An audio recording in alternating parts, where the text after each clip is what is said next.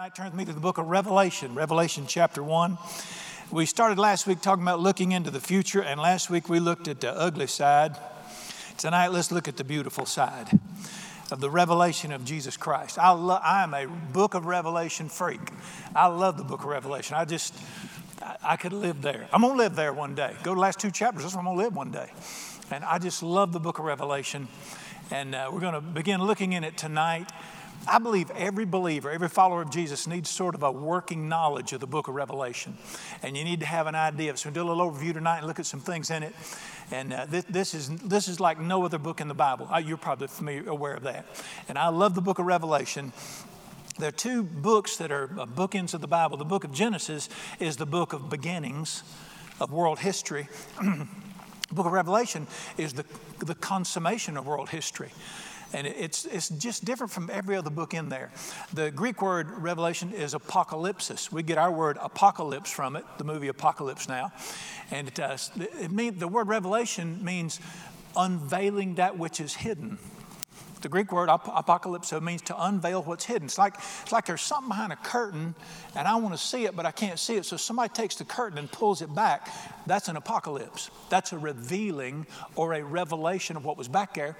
And then I can see what I can't see. Well, the book of Revelation reveals what you can't find with the natural human mind, or a microscope, or a telescope, or a horoscope.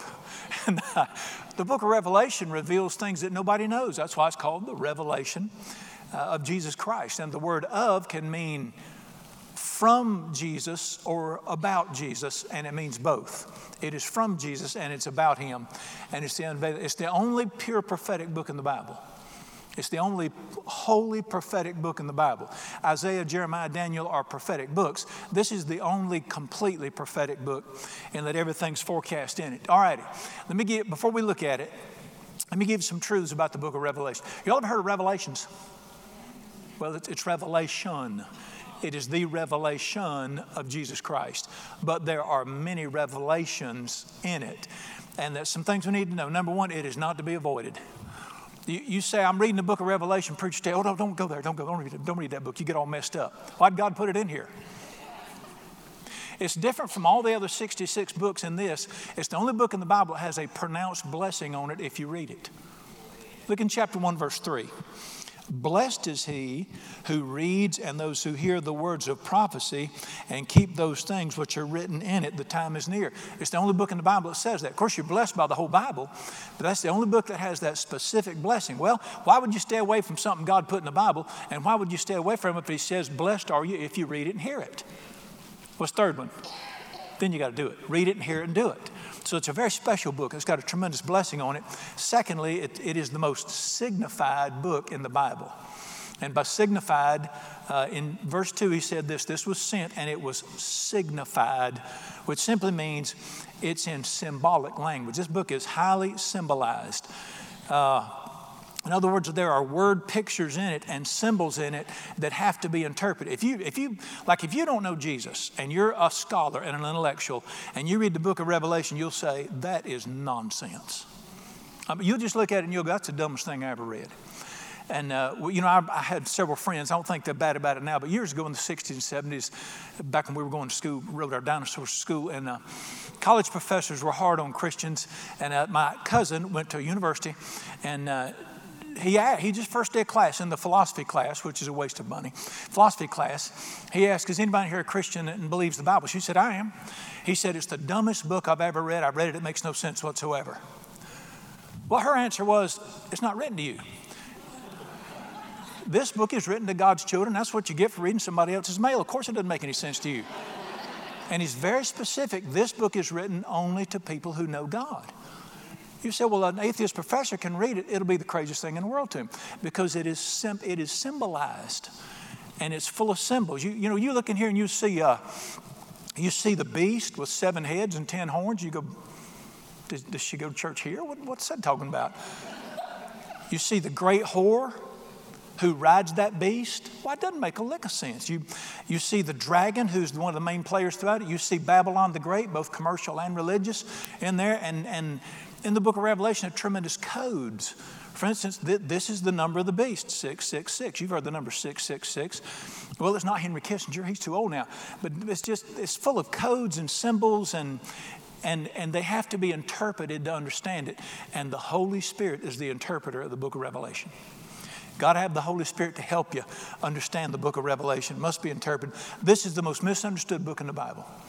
And more craziness comes out of this book. I have heard some of the weirdest things. The first time I ever taught this book was 42 years ago, through the summer at the Providence Baptist Church in Providence, Florida. And I have read every major commentary I could find. I love this book, but there's some goofy stuff comes out of this book. That's why I'm very careful what I don't know, I don't say. I don't see Apache helicopters in here. You'd be surprised folks that do. They saw Henry Kissinger for years, and then Henry turned 80, and they said, well, probably not him at this age. You have to be very careful that you let the Holy Spirit bring this book to heart with you. And I want to teach you something about the whole Bible here. It's not an intellectual book, although it is very intellectual. It's not a history book, although it's historically accurate. This is a book written by the Spirit to be read in the Spirit, because only the Holy Spirit can help you understand this book. A couple of great verses on that. In the Bible, in one of the great truths, and this sort of surprises people, Luke 22:42, the Bible said, and Jesus opened their minds to understand the Scriptures. So I don't care how smart you are, I don't care if you have a PhD, the Bible won't mean a thing to you unless God touches you and lets you see things in here. And the other parallel verse, and that's Matthew 11:25, where Jesus said this, Father, I thank you that you have hidden these things from the wise and prudent, but you have revealed them unto humble people. You don't understand God's truth in the Bible based on how big your head is. You understand God's truth based on how big your heart is. It's not intelligence that'll cause you to have great truth and revelation. It's humility. And if you come, as an academic and as a scholar saying, prove it to me, God will just shut your door. Boom, He won't show you anything. But if you come saying, I don't know anything, but I humbly ask you to teach me, you have revealed these things to the humble. And that's why they were so mystified in the book of Acts. How do these men, having never been to seminary, understand the Bible so well? The guy who wrote it showed it to me. And we put too much emphasis, I'm not against academics, we put too much emphasis on scholarship and not enough on prayer and humbling ourselves before God and letting Him reveal His word to us. So the book of Revelation has to be revealed by the Holy Spirit. Number 3, I approach it in just awe. I just read this and I go, God, I just wonder at what's in this book. But you approach it with humility and reverence. Not just, show me that. What's that crazy stuff mean? You can't approach it like that. You have to come with your heart humbled before God. And in awe that the creator of this universe would unveil the future of the world to you. And I'm going to tell you something. It is wild. I mean, it makes today's best sci-fi movies look like Amos and Andy. It is wild. It's just wonderful. I love the book of Revelation. All right, the book of Revelation comes in, it's divided into 6 divisions. We'll give them to you real quick. 6 divisions throughout its 22 chapters. Number 1 is the revelation of Jesus Christ, which is chapter 1. Number 2 is a panorama of world history, which is chapters 2 and 3. World history from the time Jesus went, from the day this is written, which is about 95 AD, till the second coming of Jesus. It gives you a shot of world history, and it divides that into 7 periods. That's chapters 2 and 3. Chapters 4 and 5 are great. Well, I'm going to quit saying it's great. Okay, it's all great. Chapters 4 and 5 are a picture of what's going on in heaven right now. It takes you right into the throne room of God right now. And you see Him, you see the throne, you see what people are doing in heaven right now. And I'm going to tell you something. If you like reverence, do not go. It is wild. I mean, you think, listen, we're mild here. You get in heaven, they're falling down, they're flinging crowns. That's what's going on right now. And that's Revelation chapters 4 and 5. And then the bulk of it, Revelation chapters 6 through 18, is what we call the Great Tribulation period. It's that period of time right at the end of the age for just a brief period of time where hell comes to earth and it erupts. And what you see in there is crazy. And it's 3 cycles of 7 judgments each. Revelation is the book of judgment. It's when judgment comes on the earth in 3 cycles of 7 judgments each. You have the seal judgments, the 7 trumpet judgment, and then the 7 bowls of judgment are poured out in the earth. That's chapters 6 through 18. Within that, you have some interludes in that passage right in there. Chapter 12 is the history of Satan from before time began till his final day. It's sort of like chapter 12. It's not in the flow of things. It's just an interlude where God put in there, this is the dragon. This is a passage about the dragon. Chapters 13 are the beast and the false prophet. The one man who will rule the world in the one world government, and the world religious leader who will give his power to the Antichrist. I mean, this is crazy. But this is God's word, and it's true. So a little interlude of chapter 13 shows that. Chapter 17 reveals she's called the great whore, who sits on the seas of the earth over many people. And it's that one world religion that we're moving toward that will dominate the earth, that is an antichrist religion. And then, of course, the other one, chapter 18, is the collapse of, it's called Babylon, commercial and religious. It's the collapse of the world economic system and the collapse of world religion. And that's in chapters 18, and that's the 4th period. And then chapter 5 is that what we've heard of before, section 5 is the Battle of Armageddon, the millennial reign of Christ, and then the great final judgment called the White Throne Judgment, where all of sin is judged, and the beast, the false prophet, the whore, and Satan himself are thrown into hell forever and ever to be tormented day and night in the lake of fire. That wraps up in chapter 20. And then, of course, chapters 21 and 22 are the new earth, where we're going to spend eternity. And this is so wonderful because the Bible, the first 2 chapters in the Bible are perfection, the way God wanted it to be. The last 2 chapters in the Bible are perfection, the way God wanted it to be. And everything from Genesis 2 to Revelation 20 is man screwing it up and Jesus fixing it. That's the Bible right there. It's in 3 sections: perfection, humanity, perfection. There's your whole Bible right there. And the book of Revelation is divided into those segments, and just wonderful. And let me real quickly, let's look and let's just put in chapter 1, verse 1. The revelation of Jesus Christ, which God gave him to show his servants. See there? This is only for people who love God to see. And only the Holy Spirit will help those people to see it. Which things must shortly take place. The word shortly is a terrible translation of the Greek word quickly. The word is quickly. In other words, when this starts, it is going to roll like thunder. And some people have misunderstood this to mean, this was written in 95 AD, that it'll be here by 100, 105 AD. The word is quickly. When these judgments begin, they roll quickly, is what it means. And which he sent and he signified. Signified means it's in symbolic language, by his angel to his servant John, who bore witness to the word of God and the testimony of Jesus. All right, so there's the introduction. Now, let me tell you about the guy who's writing this. It's the Apostle John, who wrote the book of John, 1st, 2nd, 3rd John. And look with me, verse 9. I, John, both your brother and companion in the tribulation and kingdom and patience of Jesus Christ, was on the island that is called Patmos for the word of God and the testimony of Jesus Christ. All right, there were 12 apostles. Of course, John was the closest man to Jesus on the earth. He was Jesus' closest friend. Jesus had an inner circle of 3, Peter, James, and John. John was the closest to Jesus. We know that because he was the one that always sat right beside Jesus, leaned on his breast. He's the one when others wanted something, they'd ask John, you go ask Jesus. And Jesus was closest. That's why his book, the book of John, is the greatest picture of who Jesus is. All right, all the other 11 apostles were put to death for loving Jesus as young men. Now, all 12 apostles were contemporaries of Jesus. So Jesus went back to heaven in 33 AD at 33 years old. So these men were about the same age. All the other apostles were put to death. You know, remember, Simon was crucified upside down because he didn't want to be crucified like the Lord. And all the others suffered. John's the only one that was allowed to live to be an old man. And as an old man, he was declared to either bow the knee and pledge allegiance to Nero and renounce Christ, worship Caesar, Nero, or be exiled. And he said, I'll refuse, I'll not do it. He's been faithful to me, I'll be faithful to him.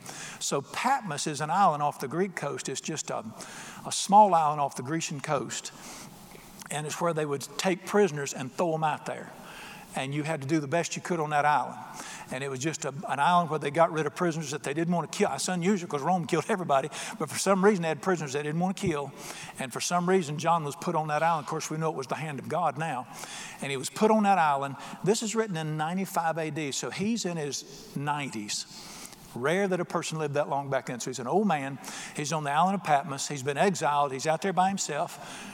The next verse says, I was in the Spirit on the Lord's day. So he would pray. He's out there walking with God. And it was on that island that God spoke to him, or Jesus actually came and appeared to him. That's why it's the revelation of Jesus. And he said, write this book. And he scribed this book. Jesus prescribed it, and John wrote it down on this island of Patmos. You got the picture. He's an old man. This is the last book written in the Bible chronologically, and he's out there. Some friends of mine that go to our church here, I think it was 4 years ago, maybe 5 years ago, they were visiting Greece, and they went out to that island, Patmos. And you can go out there now, and the cave that John lived in, you can go in there.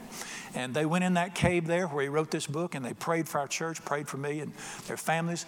And while she was there, the lady, she picked up a stone out of that cave on the island of Patmos where John both wrote the book of Revelation, and brought it back and gave it to me.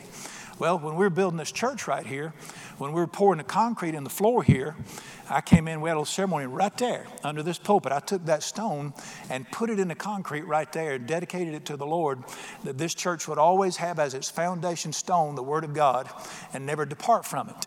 And so it's been there ever since, and that's our commitment to Him. We ain't going to be the flashiest. We ain't going to be the fanciest. We're not going to have the prettiest preacher, but this church will be built on God's Word, and took that from the book of Revelation where it was on Patmos there. So that's where he's at. He's writing this, and he has a tremendous revelation of who Jesus is. And let me tell you this about the book of Revelation. There are many revelations in it, many, many revelations. You're going to see some of the greatest tonight, and one of the most life-altering revelations. Let me say this, in my humble opinion, the greatest revelations are not the cataclysmic, crazy things that will happen at the end of the age. They're the revelations of who Jesus is to me right now. This book, remember, this is not the revelation of the craziness of the end of the age. It's the revelation of Jesus. It shows us things about Jesus. And so I want us to look at several of those revelations. Of course, we saw the first one, which is in verse 3, which was the blessing. You are blessed if you read this book. I don't understand it. I can't explain it. There's something supernatural that happens to a person who reads this book with an open heart. And God has promised to bless that person. Secondly, I want us to look at a series of revelations that are right off the bat there in chapter 1. I want to look at the revelation of God Himself. Right? How many of you believe there's a God? Okay. That was the easy part. Now I want to ask you one of the most important questions you'll ever answer. What's He like? What's He like? That's why we need a revelation of what He's like. If you talk to 10 different people and you tell them, don't play games with me, I don't want to hear what your preacher says, open your heart and tell me how you see God in your heart. What do you see Him as? You'll get 10 different stories. And we all have I'm going to say perception rather than we all have a perception of what God is like. To some people, He's a stern father, and you better not cross Him. To some people, He's an irrelevant, cold God who put the earth in motion, and He really doesn't care. But everybody's got a perception in their heart of what God is like. It came through your experiences growing up. It came through whatever preacher you listened to. It came through your religious training. Some of it came from Satan. The God of this world, the enemy of our souls, would love to tell you what God is like, and you'd be wrong in your thinking. Okay, so it's all this. But now here's the thing. We will spend our whole lives getting it straightened out. Now, let me tell you why this is so important. You live your life on two legs. You live your life. Nothing affects your life more than two truths. And those two truths are what you believe about God and what you believe about you. How you perceive God and how you perceive yourself affect your life more than any other two things. If you think that God is mean and stern and hard and that you're stupid and you're a loser, you're going to be crippled on both counts. But if you ever get to know God for who He is and get to know yourself for who He created you to be and who He says you are, you can mount up with wings like an eagle and run and not be weary and walk and not faint. I know people who are brilliant scholars in the Bible, but their daddies, their earthly fathers' faces are still stamped in their heart about who God is. And that's why it's so important to get a revelation of Jesus Christ, of who God is. That's why he begins this book with a revelation of God, the Holy Spirit, and Jesus Christ. I want you to look with me in Revelation chapter 1. Here's the first thing he says about God. Now remember, this is the book of Revelation. So he's revealing the first thing he says about God. Verse 4, John to the 7 churches which are in Asia, grace and peace to you from him who is, who was, and who is to come. Anytime you see the words who is, who was, and who is to come, that's referring to Jehovah God Almighty. All right, that's God right there. What's the first two things he wants you to know about God? What do you get from God? Grace and peace. Well, see, what I got from God was you're in trouble and you're going to pay for it. 17 books in the New Testament begin like this. Grace, mercy, and peace from God our Father and the Lord Jesus Christ. If the first three things you don't think of when you think of God is mercy, grace, and peace, you need a revelation of who he is. The Lord is gracious, full of compassion, slow to anger, great in mercy. The Lord is good to all, and his tender mercies over all his works. Most people see God as too hard because of what they've been taught. Are we still living? He's not that hard then, is he? I'm still breathing. God is good. But I believe more than anything else, we need a revelation of the grace of God. Of course, you know what the word grace means, don't you? You can't earn it. I'm going to give it to you. The grace of God is his kindness to us undeserved. What do you get from God? You get grace and mercy. And what does peace mean? I am not mad at you. There's peace between you and me. There's no problem. You say, man, you must be a good guy to have peace with God. Having been justified by faith in Jesus Christ, I have peace with God through the Lord Jesus. God's not mad at me right now. He smiles on me. Not because I'm a good guy. I'm not. I'm getting better. I'm not that bad, but I'm not good enough. God smiles on me because Jesus went to the cross. That all of our hope is in the cross. It is the smile of God. This is so simple, dear ones. Here's what grace is. Everything I have came through the cross of Jesus. That's grace. I have one son I love dearly. I love you, but I am not nailing him to that oak tree in my backyard to help you. And you wouldn't do it either. The God of heaven did. And we need a deep revelation of grace, his kindness to me, and he's the one who made peace with me. People ask me once in a while, where'd you find Jesus? I just laugh and say, he was not lost. I wasn't looking for God. I was running from him. He came and found me. If a man hunted 100 sheep and loses one, he don't wait till the sheep comes back. He goes after the one that's lost. You will never be able to explain the love of God for you just like you are. And this is the first great revelation in the book, that God the Father gives grace and he gives peace in our lives. And then this about the Holy Spirit in verse 4. And from the 7 spirits who are before his throne. The Holy Spirit is pictured in some unusual ways in the book of Revelation. Right here he's called the 7 spirits. In chapter 4 he's called the 7 flaming lamps before the throne of God. And in that great passage, Revelation 22, which is the great revelation of the Holy Spirit, he says that he is the river that flows from the throne of God that brings healing to the nations. The Holy Spirit of God is the great healer and provider, and he's the mysterious one of the three. But he is wonderful in that. And then he goes into this revelation of Jesus Christ. Now I want you to see this. Beginning in verse 5, the Bible says this. Jesus Christ, and then watch these, gives 5 revelations. The faithful witness. Guess what that means? Everybody else going to shut their mouth and he'll have the last word. Faithful witness means pure truth. Now, I can be a liar. I can have a little bit of truth. I can have mixed truth. I have never met a person who has all truth. I've known some folks that didn't have much truth, but I've never met a person that has pure truth. What is Jesus? Who is Jesus? He is pure truth. He's the faithful witness. He's the last word in the situation, and it declares that he is all truth. This really bothers a lot of people. I think the most agitating verse in the Bible for folks that don't follow Jesus fully is John 14:6, where Jesus said, I am the way, the truth. Jesus is not truth. He is all truth culminated in himself. And he'll be the final faithful witness in everything that there is. And this is moving toward the great revelation. He's called the faithful witness. Praise God. Right after that, he's called the firstborn from the dead. Guess why he's called the firstborn? Because there's going to be some more born from the dead. Now, many people point to, Jesus resurrected from the dead. He's the first born from the dead. A lot of people point to Lazarus. Lazarus wasn't resurrected. Lazarus was resuscitated. He's just revived in his old carnal body. Lazarus died again. When Jesus came out of the grave, he came out a resurrection man with an eternal body, and he's the first one.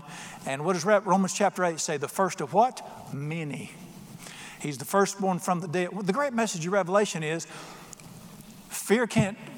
death has no fear anymore. The Bible calls the fear of death the last enemy man ever faces. How are you going to hurt a man who doesn't fear dying? Looking forward to the second coming of Jesus. That sudden death would be sudden glory. Of course, Jesus is the firstborn from the dead, as the scripture teaches you and me. And I love this right here. The ruler over the kings of the earth. You say, well, that's not true. I know kings that Jesus doesn't rule over. Wait a minute. Got to go back to Greek to get this one. It reads ultimate ruler over the kings of the earth. How many of you believe that Jesus was ruling in the life of Adolf Hitler while he was on the earth? The answer is no. Really? Jesus was not ruling over that king of the earth. Is he ruling over him now? He is the ultimate ruler. Every person will one day bow their knee. You can put your fist in his face all your life, but ultimately he will rule in every life. Every knee will bow, every tongue will confess. Jesus is the ultimate, what does that mean? Last word. He'll be the ultimate ruler over all the rulers or kings of the earth. The fourth revelation of Jesus is, and this is the great one, him who loved us enough to wash us from our sins in his own blood. You've heard that all your life. You'll never understand it. You've heard it all your life. You'll always be amazed at the fact that the only perfect man who ever lived would do that to help me. My prayer for you above everything else is that grace never stops being amazing. If you see the sacrifice of Jesus Christ, there was only one way for me to spend eternity apart from hell. What was that? There's none perfect, no, not one. Nobody could help me. The only one way is there had to be a perfect sacrifice. There's only been one perfect man, and he had to make a decision. What did he say? Greater love has no man than this, than to lay down his life for his friends. I don't care if you become a Bible scholar. The greatest truth you'll ever know in your life is Jesus loves me, this I know, for the Bible tells me so. And the great revelation here is, I think everybody knows Jesus loves them. None of us know how much yet. That's why we have a revelation that he loved us to wash us in his own blood. This particular revelation is where our singing comes in. I don't care what's going on in my life. I don't care whether it's an up day, a down day, a good day, a bad day. I got a virus. I lost my job, whatever. But praise God, blessed assurance, Jesus is mine. And the foundation of our lives is that I've been loved by Jesus and my sins have been washed away and I'll know him for all of eternity. I mean, what would you well, let me just let Jesus say it. What would a man give in exchange for his soul? What would you trade for belonging to Jesus for all of eternity? What's it worth to you? Not a thing. Friend, if you know Jesus, you've got everything anybody could want on this earth, regardless of the walk on the way to seeing his face to face. What a tremendous promise that he washed us. Now, verse 6 says this, he made us kings and priests to his God and Father. A little bit of a language problem there. It would read better, he made us a kingdom and priests.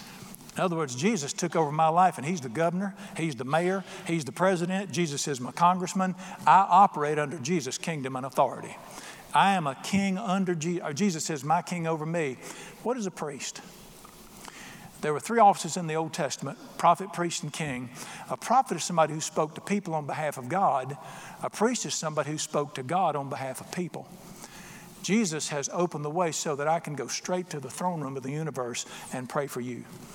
I know that something will happen. He's made me a priest unto God himself. Listen to what this is. These are the revelations of Jesus that he unfolds that we want to get down in our hearts and hold on to forever.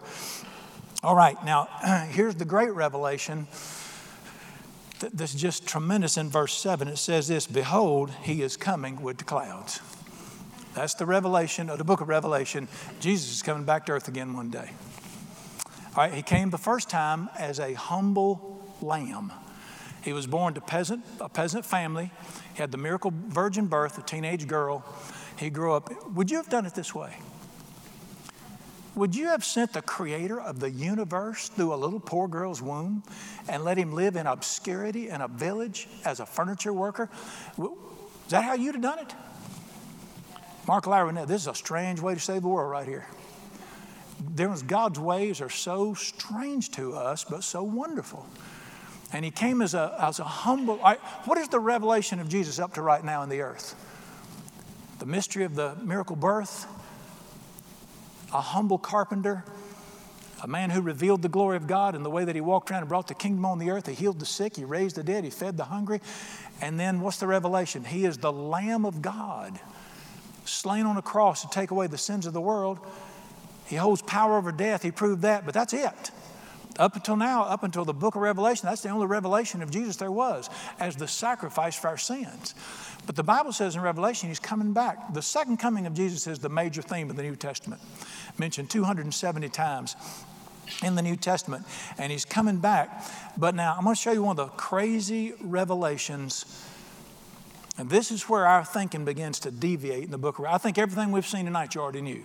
Good to review it. This is where our thinking changes right here. In verse 7, the Bible says this: he is coming with the clouds, every eye will see him. Let me just pause a minute. I can remember years ago a full-page article in the Siler City newspaper. Siler City newspaper, sweetheart. I remember when it came out years ago, and it said, the Messiah is here. I forget they named him, gave him some goofy name nobody could pronounce. Let me make an announcement. That wasn't him. So how do you know it wasn't him? What does the Revelation say?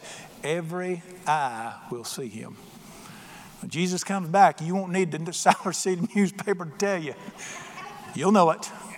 Coming to a planet near you is the second coming of Jesus. What's the Bible say right there? Every eye on this planet will see him. All right, now if you got an egghead, let me help you here. You know what egghead means? You got a big head. Let me help you here. You say, if he comes from the east, how will the folks in the west see him? You need to get over that. He who spoke the stars and the moon and the earth in place, I promise you, his son can be seen. I don't care what direction he comes back from. But every eye will see him. Now here's the crazy part. Every eye will see him, even those who pierced him, and that points to the Jewish nation. All the tribes of the earth will mourn because of him. What's the world going to do when Jesus comes back? They're going to mourn. I'm going to be shouting. I'm going to be celebrating. But what's the world going to be doing? This is a strong word, mourn. They will be weeping. And they will be upset that he came back. That's the first strange revelation in the book of Revelation, that when Jesus comes back to the earth he created, he will not be welcome and the people will not want to see him. Now, I want to show you something. Up until now, the only revelation of Jesus up until this book has been the Son of Man, the servant of man, the healer, the provider, the Lamb of God. But you're going to see him different in this book. Let me show you what he looks like in this book concerning this verse that the tribes of the earth will mourn. Turn with me to chapter 6. Turn me to chapter 6. How many of you know what Jesus looks like? Somebody know what he looks like? Well, you can see it on the signs. You got the guy holding the little lamb. All right, look at this revelation. Chapter 6, verse 14 says this: then the sky receded as a scroll. This is the second coming of Jesus. The sky receded as a scroll when it rolled up. You ever heard that? We sing a song that says, Lord, haste the day when my faith will be sight. The clouds be rolled back as a scroll. That's where it came from, out of that verse. The skies receded as a scroll when it's rolled up. Every mountain and island was moved out of its place. The kings of the earth, the great men, the rich men, the commanders, the mighty men, every slave, every free man, hid themselves in the caves and in the rocks of the mountains. Why would the great people of the earth go run to hide in caves? Verse 16, and said to the mountains and rocks, fall on us.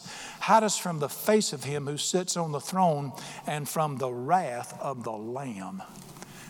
What did the great people of this earth see that they would run and hide in mountains and beg the mountains to hide them from the Lamb? So we know whatever they saw, this is a revelation that when Jesus comes back the second time, he will not come as the gentle lamb that we saw come the first time. He'll come back in judgment the second time, and just his appearance will be so fierce that presidents, business leaders, kings, great people will run in terror and beg to be hidden from him. You say, I just can't fathom that. That's why we have a book called Revelation. And it reveals the second coming of Jesus. By the way, we're out of here by now if you love Jesus. You see, you're one of them people who believes in that rapture of the church. Oh, here, there, in the air, I'll see you. Look, Doc, Jesus is taking me out. I'm sorry. We can agree to disagree. I am pre-trib rapture. And we can still go to heaven if you don't agree with that. Just I'll get there before you do. That's fine. I'm riding in first class. You hang on to the wing. But we'll get there one way or the other. But the truth is, this was the first shocking revelation to me in the book, that Jesus is going to come back and the whole earth will mourn and run from him.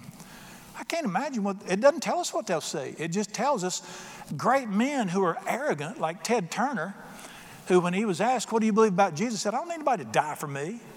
I'll take care of myself. Ted won't have that attitude when Jesus comes back. None of the great men will be arrogant in front of him. They'll run and what do you do to beg a mountain to hide you from somebody? But did it say from the smile of the Lamb or from this is the period of his grace right now. His arms are open wide, you can get in. Do not mess with his kindness right now. Do not flaunt his grace right now and you want to face him as the suffering Lamb of God, not as the avenging King, which we have the opportunity right now. All right, so the Bible said that he comes back. That to me is just one of the mysterious things in the book of Revelation. And let's go back to chapter 1, verse 7. Again, he's coming with the clouds. Every eye will see him, those who pierced him. The tribes of the earth will mourn, even so, amen. All right, now here's what I want to look at tonight. This is a great revelation that I think most Christians don't even have. When Jesus makes some pronouncements, and I want us to look at it in Scripture, this is where I want to talk about your life right here and my life right here.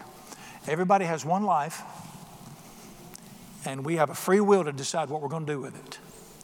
And the book of Revelation will help you decide what to do with your life, because in Revelation chapter 1, verse 8, Jesus said this. Verse 8, by the way, you notice it's in red, which means what? They're the exact words of Jesus. I am the Alpha and Omega. You've heard this all your life. Alpha and Omega. Alpha is the first letter of the Greek alphabet. Omega is the final. It'd be our Z, the last letter of the Greek alphabet. Of course, it's written in Greek. He said, I'm the Alpha and Omega. I am the beginning and the end, says the Lord, who was and is the what? Mostly mighty. What does the word all mean? Almighty, all power. And in verse 11, he says the same thing. I am the Alpha and Omega. What does it mean, first and last? If you're a person who says Jesus is very important to me, that's not enough. That's important, but that's not Alpha and Omega. That's not everything. If you're a person who says, well, God plays a big part in my life, that's part-time. That's not big enough.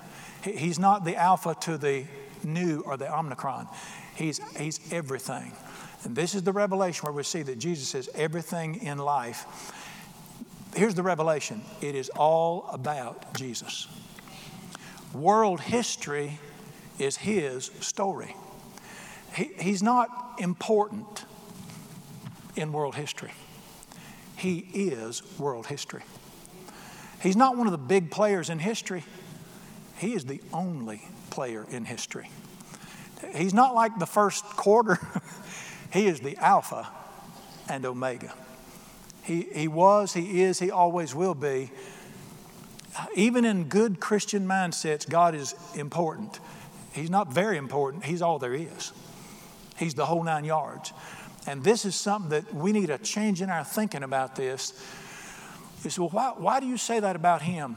Here's several reasons why the book teaches us that in American Christianity, it's different from other places. Our God is compartmentalized. He's Sunday morning, bedtime prayers, very important to me. That's still compartmentalized. In the Bible, he is everything there ever was or ever is. He's the reason I go to work, because he created work. He's the reason I have a wife, because he created wives. He's the reason I sing, because he created music. And we got to get off this. This is my civic life. This is my sports life. This is my family life. And this is my God life. That's unscriptural. He's everything. And we need a full infilling of what he is. Several reasons. He created everything. I want you to look with me in Colossians chapter 1 at the great revelation of this. I think some folks know the first part, but we struggle with the second. And I just want to give you this tonight, and I want you to dwell on this and think about it. In Colossians chapter 1, one of the greatest statements is made concerning why the universe exists and who Jesus is. It's in Colossians chapter 1. Colossians is a tremendous book. And it talks about in Colossians chapter 1, verse 15, that Jesus is the image of the invisible God, the firstborn over all creation. And I want you to look at the reason why, these two verses. By him all things were created that are in heaven and that are on earth, visible and invisible, whether thrones or dominions or principalities, powers. How many believe that? How many believe that everything that exists was created by him? And when he says visible and invisible, thrones and dominions, every visible thing I can see, every tree, every rock, every person, the sunset, the sunrise, every waterfall, every bird, they were created by Jesus Christ. They're creation of his hand. But then you go into the invisible realm where the thrones and dominions are. Every angel, every spirit, every controlling power, he's the creator of everything that exists. I think most people believe that. But watch the rest of this right here. Colossians chapter 1, verse 16. The latter part, principalities, powers, all things were created through him and what? For him. Marriage was created for Jesus. The farming was created for Jesus. It was created by Jesus, for Jesus. Music, all music was created by Jesus, for Jesus. Any music that does not glorify God is a perversion and was stolen. Because it was all created by, you say, well, you listen to Charlie Daniels. It don't have to be a hymn. Unless it's contrary to the reality of Jesus Christ, it's good even if a Christian singer don't sing it. You say, well, what happened to opera? I have no idea. I don't know what. I have no idea what happened to opera. Okay, just because I'm below it, I know that. Everything, swimming, fishing, recreation, art, everything was created by him and for his purpose. Does that put him in the church on Sunday morning? Does that make him the first and the last, the Lord over everything? This is the great revelation. I'm everything there is. I'm the Alpha and Omega. I'm all that there is. And then verse 17 says this. He is before all things. Now the word before doesn't mean first, it means above. He is above all things, and in him all things consist. Jesus opens his hand and this universe spins out of orbit. He opens, or he turns it, this universe loose. It goes into chaos. The only reason my body doesn't implode right now is because he's holding it together. I was created by him, for him. He holds everything together. Jesus is not a great guy that's real important. He holds everything in the universe together. He made everything, and it's all for him. The book of Revelation causes us to see the Jesus that we love a whole lot bigger. It's supposed to give us a revelation. And see, a lot of times in church, we're still stuck down here with this nice little guy, which is good, who walked on the earth and loved people. That's not the revelation. That's who he was. Who is he right now? He's the one holding the universe together. You say, well, I can't see him. That's why you got a book called Revelation. That's why he reveals these truths to us, that everything was by him and for him. And he created everything there is. All right, who gave you life? Why do you exist today? Do you believe that God created you? Do you believe you're a biological product, or do you believe God created you? Psalm 100, know this, he created us. Psalm 139, I was there when I knit you in your mother's womb. You are fearfully and wonderfully made. I knit you in the lowest part of your mother's womb. Every molecule in my body that touches is because he caused it to touch. He created me and put me on this earth. Well, I can't say to the one who created me and created me for himself, leave me alone. I can't say it's my life. I'll do what I want to do. He'll let me do that. But where are you headed, Doc? I was created by him, for him. Guess what I should do with this life? What does the book of Acts verse 4 say? He determined the day I was born. He determined that I'd be born in the Catholic hospital in Charlotte, that I should seek him and find him, for in him I live and move and have my being. He's not just some guy I worship on Sundays. He becomes the reason to live, the focus of life. So it's all about him, and he gave us life. Now here's the continuing revelation. For his purposes. I was created for the purposes of God. You say, oh gosh. It's okay to say that in front of him if you're upset because you were created for his purposes. Let me look around here and see if there's any real religious people in here tonight. See if I can get away with this. I think I can get away with it. Oh, I forgot y'all was watching on camera. See, here's our warped thinking because we don't have a revelation of the glory of Christ. If I give my life completely to God, I'll be in Botswana giving tetanus shots to pygmies, and I won't ever get to go to the beach.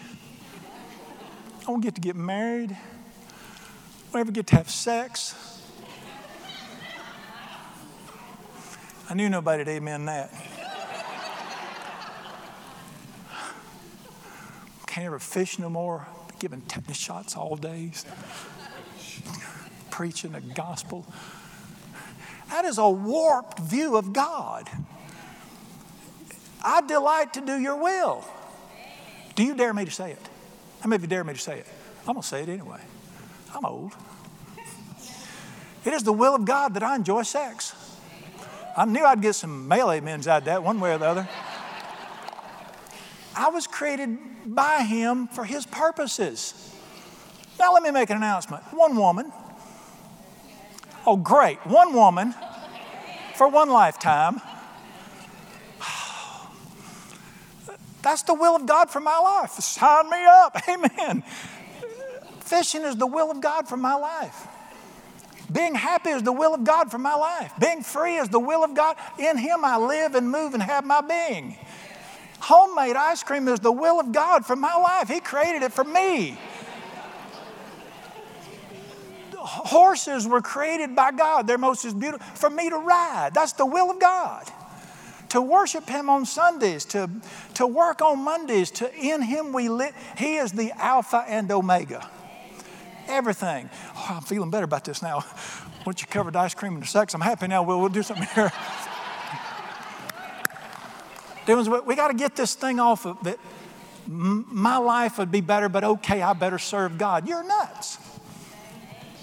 I delight to do your will. You have written your law in my heart. If your desire is homemade ice cream, he put it there. You say, well, you'll die young. You'll die happy. Who cares? You want to stick on this old sin-infested earth rather than go see Jesus? Give me some ice cream. And I'm being a little silly here, but we got to get over this religious mindset that God belongs on Sundays and then I get to do my thing through the week as long as I go on Sundays and give some money. He's the Alpha and Omega. I was created for him to live for his purposes, all of them. And your heart will never say, I was created for this, till he becomes the Lord of all and you find life in him. I'm going to tell them a story. I was so messed up with religion, still am to some degree. We all are. And, I was trained in religion. It was terrible. I should have just took the Bible and listened to God. Kind of get a witness. I'm in college and it's time to get a wife and I'm nervous because I thought I really should pray about this, but I'd rather pick my own out. Because I wanted a good-looking wife that was not a preacher's wife, and I wanted a good-looking wife that wasn't a preacher's wife. That's what I wanted. And I thought he'd give me what I'd seen in preacher's wives. I'm married to this old gal that wears these cat-eye glasses and got bouffant and plays the organ every night while I'm watching Lawrence Welk. We never want to go to bed, nothing like that. I thought, good God. So it's our warped view. We need a revelation of Jesus Christ. And he gave me, finally I said, fine, pick her out. I'll meet her at the altar. Thy will be done. Bring her on. I can live with it. Come on.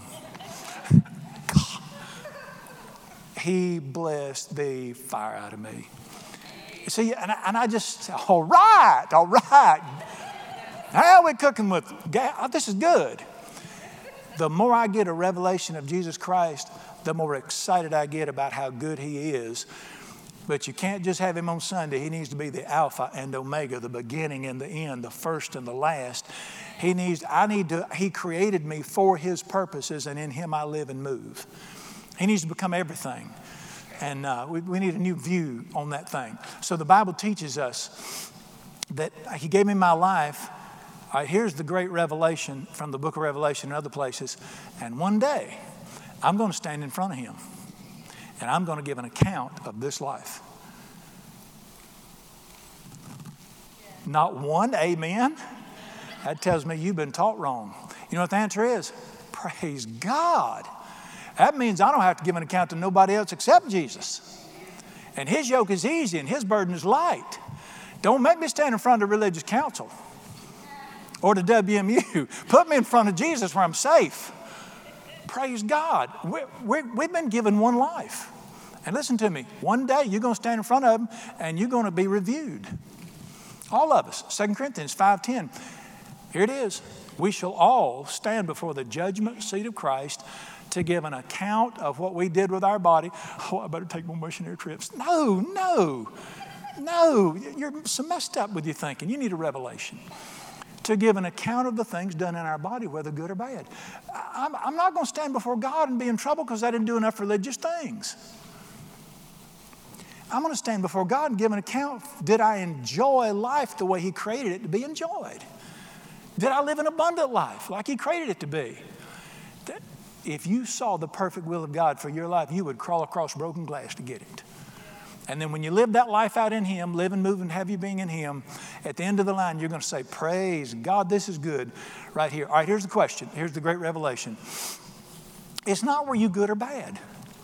It's not about being good or bad. Listen, God's best friends are not some of the best people. And some of the best people are not God's friends. That's not the issue. The issue is when it's all said and done, did I live for eternity or did I waste my life? All right, John 6:27 is the foundational verse for this. Jesus said this, do not labor for the meat that perishes. Labor for the meat that will last for eternity, which the Son of Man will give you. What did Jesus say? Don't live your life for stuff that'll burn up at the judgment seat of Christ. Live your life for things that'll still be rewarded for eternity.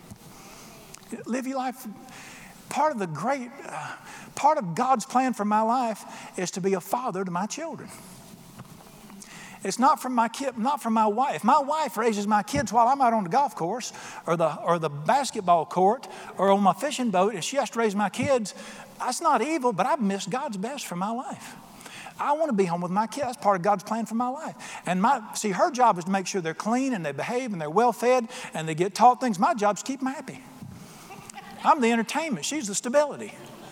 So I have to have two people to raise children. That's why it's good to have a team like that. That's the will of God. I delight in His will for my life. But let me say this. Our world says this is success. Not unless Jesus is dead in the center of it. And in Him we live and move. God says, no, this is success right here. Let me show that to you in Scripture. We need a teaching on this. Turn with me to Matthew chapter 25. Here is the whole of life in one short parable about the kingdom of God. You can be a rebel against God with your life, and that's a wasted life. I don't care if you make $1 zillion and write hit songs and build a great business, you've wasted your life. Or you can be religious, very religious, and you've wasted your life. Or you can enjoy Jesus. Those are the only three options according to Scripture. But in Matthew 25, we see this great passage. And remember, we're talking about the kingdom of heaven on Sunday mornings. And over in the Bible, Jesus said the kingdom of God's like this. Verse 14, the kingdom of heaven is like, so that this is not what it is, but this is a picture of life. It's like a man traveling to a far country. Who's the man that traveled to the far country? Jesus went back to heaven for a while. That's pretty far country from here. To a far country, who called his servants and delivered his goods to them. To one he gave 5 talents, another 2 talents, another 1. To each according to his ability, he went on a journey. All right, so the man gives, this is a picture. Every person has had something vested in their life by God. And Dr. J.L. Williams wrote a great book one time called God is an Investment Capitalist. And this is the passage that proves it. He's invested something in every person. He's given them. The talent here doesn't mean I can dance and sing. It's a particular, in this sense, it's a sum of money, but it's potential. He's given all of us potential. Do we all have the same potential? No. 5, 2, 1. Some people have more potential than others. That's his business. I just want to be on the one side. But we've all been given something, and this is what God has vested in our lives. And then he went on a far journey to a country. And maybe think he might come back from that journey one day. All right, you're going to see it in this passage right here. So he's given us all something. He goes on a journey. Verse 16, he who received the 5 talents went and traded with them and made another 5 talents. This is a man who took the life God gave him and said, what can I do with this life? He may not have built a great business. He may not have gotten rich. He may not have been well known. But he took what God gave him and he lived it to glorify God and help people and delighted in what he did. See, we think famous, not famous. God's upside down on this thing. He just took what God gave him and he took the life God gave him and he glorified God with it, primarily in the way he treated people. The second guy did the verse 17, he who had received 2 talents gained 2 more. He who received 1 talent did what? Went started smoking and drinking and cussing and running with hussies. Is that what he did? Is that what he did? He didn't do anything wrong. He didn't sin. He just took the life God gave him and said, I'm going to set that over here and I'm going to live for me. I'm going to be a good person, pay my taxes, might even go to church. But this is my life. And what God vested in me, I'm just going to set it over there. Do you understand what the Bible says? We always think good, bad. God says, what are you going to do with what I gave you? And here's the great part, verse 19. After a long time, the Lord of those servants came. How many of you believe Jesus is coming back? All right, there's a picture of the second coming of Jesus. Watch this. And settled accounts with them. What does that mean? I'm back. Come stand right here.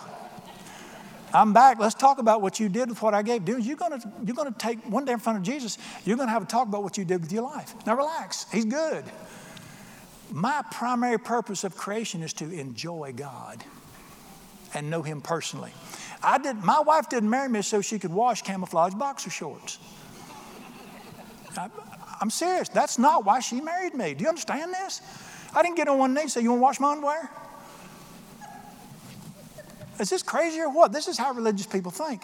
She didn't marry me to cook 9,000 chickens. She didn't marry me to make up the bed or anything else. That's not why she married me. She married me to be married to me and we could enjoy each other. Now, I didn't follow Jesus to preach, although I do. I didn't follow Jesus to stop cussing, although I'm trying. I followed Jesus to enjoy a personal relation. The greatest call on my life is to enjoy God. Do you really think he needs me to work for him? Have you seen what I can do? He's got an angel could outdo all of us. He created us to walk with him as sons and daughters and to walk with each other as brothers and sisters.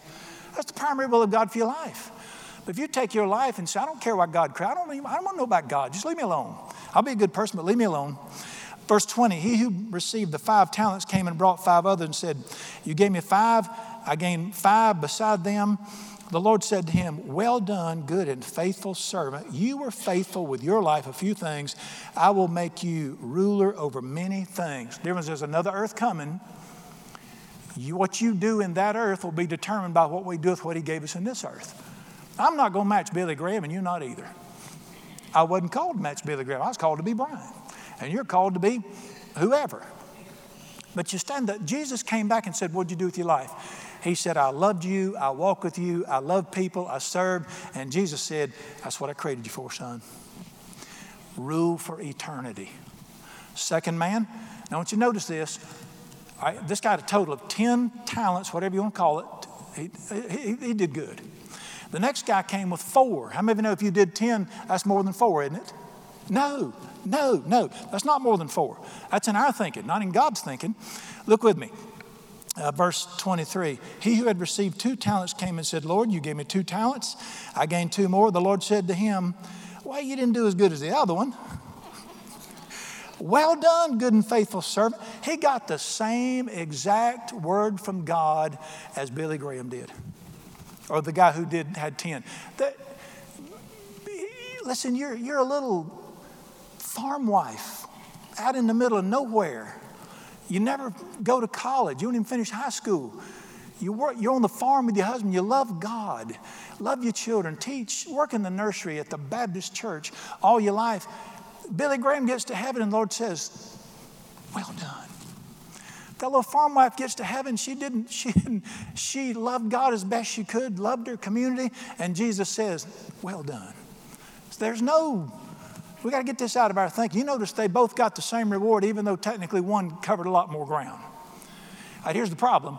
Number one got down there. The next guy got there, and he received the one talent that came and said, Lord, I knew you were a hard man. We had better get our thinking about God straightened out. Why did this guy not want anything to do with God? He thought it was hard. I want to make an announcement. He's not hard. He's a good man. He's the most loving person I ever met. Did I need to say that? He's the most forgiving person I ever met. He's the most generous person I ever met. Do I need to go on and on here? He is not hard.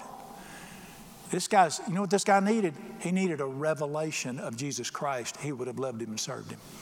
That's why people don't follow God. They got a bad picture of him. He said, yes, I knew you were a hard man. I was afraid of you. I hid your talent in the ground. Listen, it doesn't say he ever smoked, cussed, stole anything, lied, never cheated on his wife. What did he do with his life? It's my life. Don't mess with it. And if you go and read the rest of it, he's in trouble. What does that parable tell me right there? It's not about good or bad. It's not about what you win or don't win. The revelation is he is the Alpha and Omega. You don't want to stand in front of him one day saying, I didn't want anything to do with you. I wanted your life for this reason. This is such good news. What's my nation doing right now? What's the revelation? If the book of Revelation is true, my nation is wasting its life on trivial pursuit. You say, Brother Brian, they're getting rich. For what? So they're famous. According to who? A few years from now, you remember their names. Labor for the meat that does not perish, that which lasts unto eternity. And our revelation of Judgment Day, here's how Jesus wrapped it all up in one word. I want you to get this revelation. I want to leave you this right here. In Matthew 19, Jesus is talking about his second coming and what it's going to be like. And here's the last thing he said about it. And many who are first will be last, and the last will be first. What does that mean? We need an understanding of what it means. The first will be last, and the last will be first. He's going to turn our thing upside down. On that latter day, when it's all said and done and all of everybody's life is reviewed, the star athletes, the wealthy entrepreneurs and businessmen, the great rulers of the earth who are first, if they didn't live in Jesus, they will be counted dead last. And what will they be told? You wasted your life. The little housewife down on the farm in red clay country, Georgia, or eastern North Carolina, Jesus will say, behold, you go up first. Not because she was great in people. Do you understand what he's saying? What you think is great, I don't think much of. What I think is great, y'all never notice until the final day. And then on that day, the last will be first, and the first will be last, which makes it so simple. We want to turn our lives out to him. This is the great revelation of the book of Revelation is not so much that the rocks are going to split and the black horse is going to go out and the red horse is going to go out. It's that Jesus is the first, the last, and the everything. That's the revelation of Jesus Christ. Only one life will soon be passed. I'm in the fourth quarter now. Only what's done in Christ will last for eternity. So just reorient your life and say, the American church, we've got to get back to this. He is Lord. Have thine own way, Lord. Have thine own way. All right, now here's the serendipity. Are you ready? I said, there's still something else that just says, I'd have to give up everything. Yeah, you would. One amen. But here's the serendipity. Jesus said this, he who seeks to save his life will lose it. You do the best you can with your life, you'll come up short. He who loses his life for my sake will find it. Surprise! It's called serendipity. And, I was going to live my life for me because I'm me. We're all born selfish. That's why we have to be born again. Who was born wrong the first time. And even after I got saved, I had my plan to serve God. And I was going to do this and this, and I was going through the steps. Wasn't quite as happy. Long story short, I finally reached the place where he pinned me down, not just as Savior, but as Lord. And he said, you can do it your way and you can get in heaven. I remember you can live for yourself and go to heaven. 1 Corinthians 3. You can build a life, wood, hay, and stubble that'll burn up. He will suffer loss, yet he will be saved as though by fire. If you trust Jesus as your salvation, you're in. But here's what the deal is. I finally said, all right, I don't care. Botswana with a needle, it don't matter to me. I love you so much, I'll pastor an American church. God, don't make me pastor. I don't care. I don't care. And guess what? Surprise, I got the prize. Not just in the next life, in this, I'm having the time of my life. I just sing, God is good. All right, here's my story. You ready for it? Price is Right. Anybody old enough to remember Price is Right? I got some real old people here tonight. Nursing home must have been looking the other way this afternoon. I'm watching me and my grandma, she lived with us. We watched Price is Right when I was a boy. And we'd sit there and watch it. She'd watch championship wrestling and Price is Right with me. So watching the Price is Right. And watching it one day, and the guy'd go around there, Monty Hall, and he'd trade with people, make deals with people. And watching one day, we'd go so excited. I'd try to call him out, and she'd tell me to shut up. The thing going, shit. He made a deal. He told a lady one time, said, I'll give you, if you can find a comb in your pocketbook, I'll give you a brand new toaster. This was 1965. I know that don't mean nothing to you. Toasters was a big deal to women back then. So she goes scrambling, she finds a comb, and she gets that brand new toaster. She bound to have been from snow camp. She was so excited. She had her toaster. She was clinging to that toaster, and she was excited.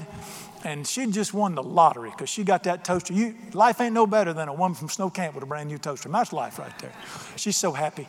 And they're going through the show, make some deals. He comes back to her, and he always makes big deals at the end. He comes back to her, and he says to her, I'll trade you that toaster for what's behind door number 3. I'm watching, and I watched her for a minute, and I watched her fingers tighten up on that toaster. I said, she's not going to do it, Grandma. She said, shut up. And I knew, because when she tightened up on it, I knew she wasn't going to do it. Because she must have really been wanting a toaster. She valued it. Listen, and there's nothing wrong with a toaster. You kids wouldn't mess with one now, but, back in the old days we did. And she said no. He said, I'll give you another chance. She said no. He said, sure, what's behind door number 3? You know what happened? They pulled that thing back, and it was a Buick, a new car. And a new car, did all that stuff, and they're showing that car, and all of a sudden the camera turns around and shows her. And you could see that the value of that toaster went way down when she saw what was behind that curtain. I said, that is life right there. We get our little life and we cling to it. Here's my little plans, my little educational plans, and gonna get me a cute little girl, get a little white frame house, little white picket fence, and drive an old truck and 3 dumb youngins. We're gonna have here's my little life, and we got our little lives all figured out. And God says, I'll trade you that for total abandonment, my son, and what he's got for you. Here's the problem. You can't see it till you say yes. You just know he's good. You just got to believe he's good. And we look at that, we hold our little toaster and we squeeze it. We hold our little lives and say, I'll go to church. I'll give. I'll stay in the nursery if you'll just leave me alone. And we cling to our little plans. And then at the end, and he smiles. He's not mad. He's not mad. He smiles. He pulls back the curtain and we go, I could have had that. I'm telling you, the Lord is good. And we want to stand before the judgment seat of Christ and say, I got the big one. I live for him. Now, if that means you're supposed to be a housewife on a farm in, how low can I go here? Sampson County, North Carolina. It's just married to a tater farmer. Or you going to run the nation. Who cares? The joy is not in your position. It's what's in your heart with Jesus. Between me and you, go with the tater farmer. Years ago, one of the great preachers in our nation, Donald Gray Barnhouse, one of the great pastors in our nation. When I was a boy, we had barbershops. You remember barbershops? Men didn't poof their hair and fluff their hair. You just went in one cut for everybody, got it cut. And you went into a barbershop. Well, they had shoe shine men in the barbershop. Anybody remember that? You'd go in the barbershop, there'd be a platform up here, and there'd be a shoe shine man. You'd sit up there and you'd put your foot up there, your shoe on the pedestal, and he'd shine your shoes for you while he's waiting to get your hair cut. Don't do it no more. All right, Donald Gray Barnhouse goes in the barbershop one day, and the shoe shine man is sitting in there, and there's nobody on his booth, so he's sitting there, he's reading the Bible. He's just sitting there reading it. Dr. Barnhouse, one of the great Bible scholars of the land, he's sitting there reading his Bible, and Dr. Barnhouse goes by and sees that he's reading the book of Revelation. So he sits down, he waits, and he looks at him, and he said, you reading the Bible? He said, yes, sir. He said, I know you're reading the book of Revelation. He said, yes, sir. He said, do you understand it? The man said, yes, sir. Dr. Barnhouse said, well, that's strange. Said, great scholars can't understand the Bible. And the man said, I do. He said, well, what's the book of Revelation about? The man just smiled and said, Jesus wins. Went back to reading. And Dr. Barnhouse, who wrote a great book on Revelation, said, you know what? I've never said it better myself. Here is the end word of the book of Revelation. Ultimate revelation is, in a come from behind victory, Jesus wins. And because I have attached myself to him, I win and rule for all of eternity. If you're going to read any part of Revelation, if you can't read but one page, read the last page of the Bible. I got to quit like a bride waiting for, some of y'all waiting for you. Y'all got to get back to the nursing home. We're going to be in trouble if we don't get out of here. Lord Jesus, we love you and praise you. I thank you and praise you that we can look behind the veil. We see the times and we see what's going on in our nation, commerce, economically, relationships. We watch the earth begin to deteriorate through global warming. We see all this stuff. I praise you that your word says we look not at the things which are seen, but the things which are not seen, because these things are eternal and valuable. I just want to praise you and thank you that you have revealed the face of your Son and that he has loved us enough to wash us with his own blood, that we might be a kingdom to him forever and priests unto you. Thank you most of all that he is coming with the clouds. My humble word, sir, wouldn't bother me if it's tonight. But that's whenever it is, I'm going to be ready. And I don't care if I run the nation or nobody ever knows my name. I just want to take what you gave me, and in you I want to live, move, and have my being. I want Jesus to be my Alpha and Omega, first and last, everything. Let Jesus be everything to me and these. And then one day the joy of our lives will be to stand in front of you and see the smile of God and say, well done. Thank you that your yoke is easy, your burden is light, and everybody can reach it. And now, Father, I want to pray for those like me that were a little late in the game getting there. Thank you that those who were late in the game deciding, your word says they still get a full reward, even if they only work the last hour of the day. Grace, your amazing grace. I give you all the praise and glory and honor. And we believe that concerning our lives, just one glimpse of him in glory will the toils of life repay. Let Jesus be glorified in everything we do. In his precious name we pray. Amen.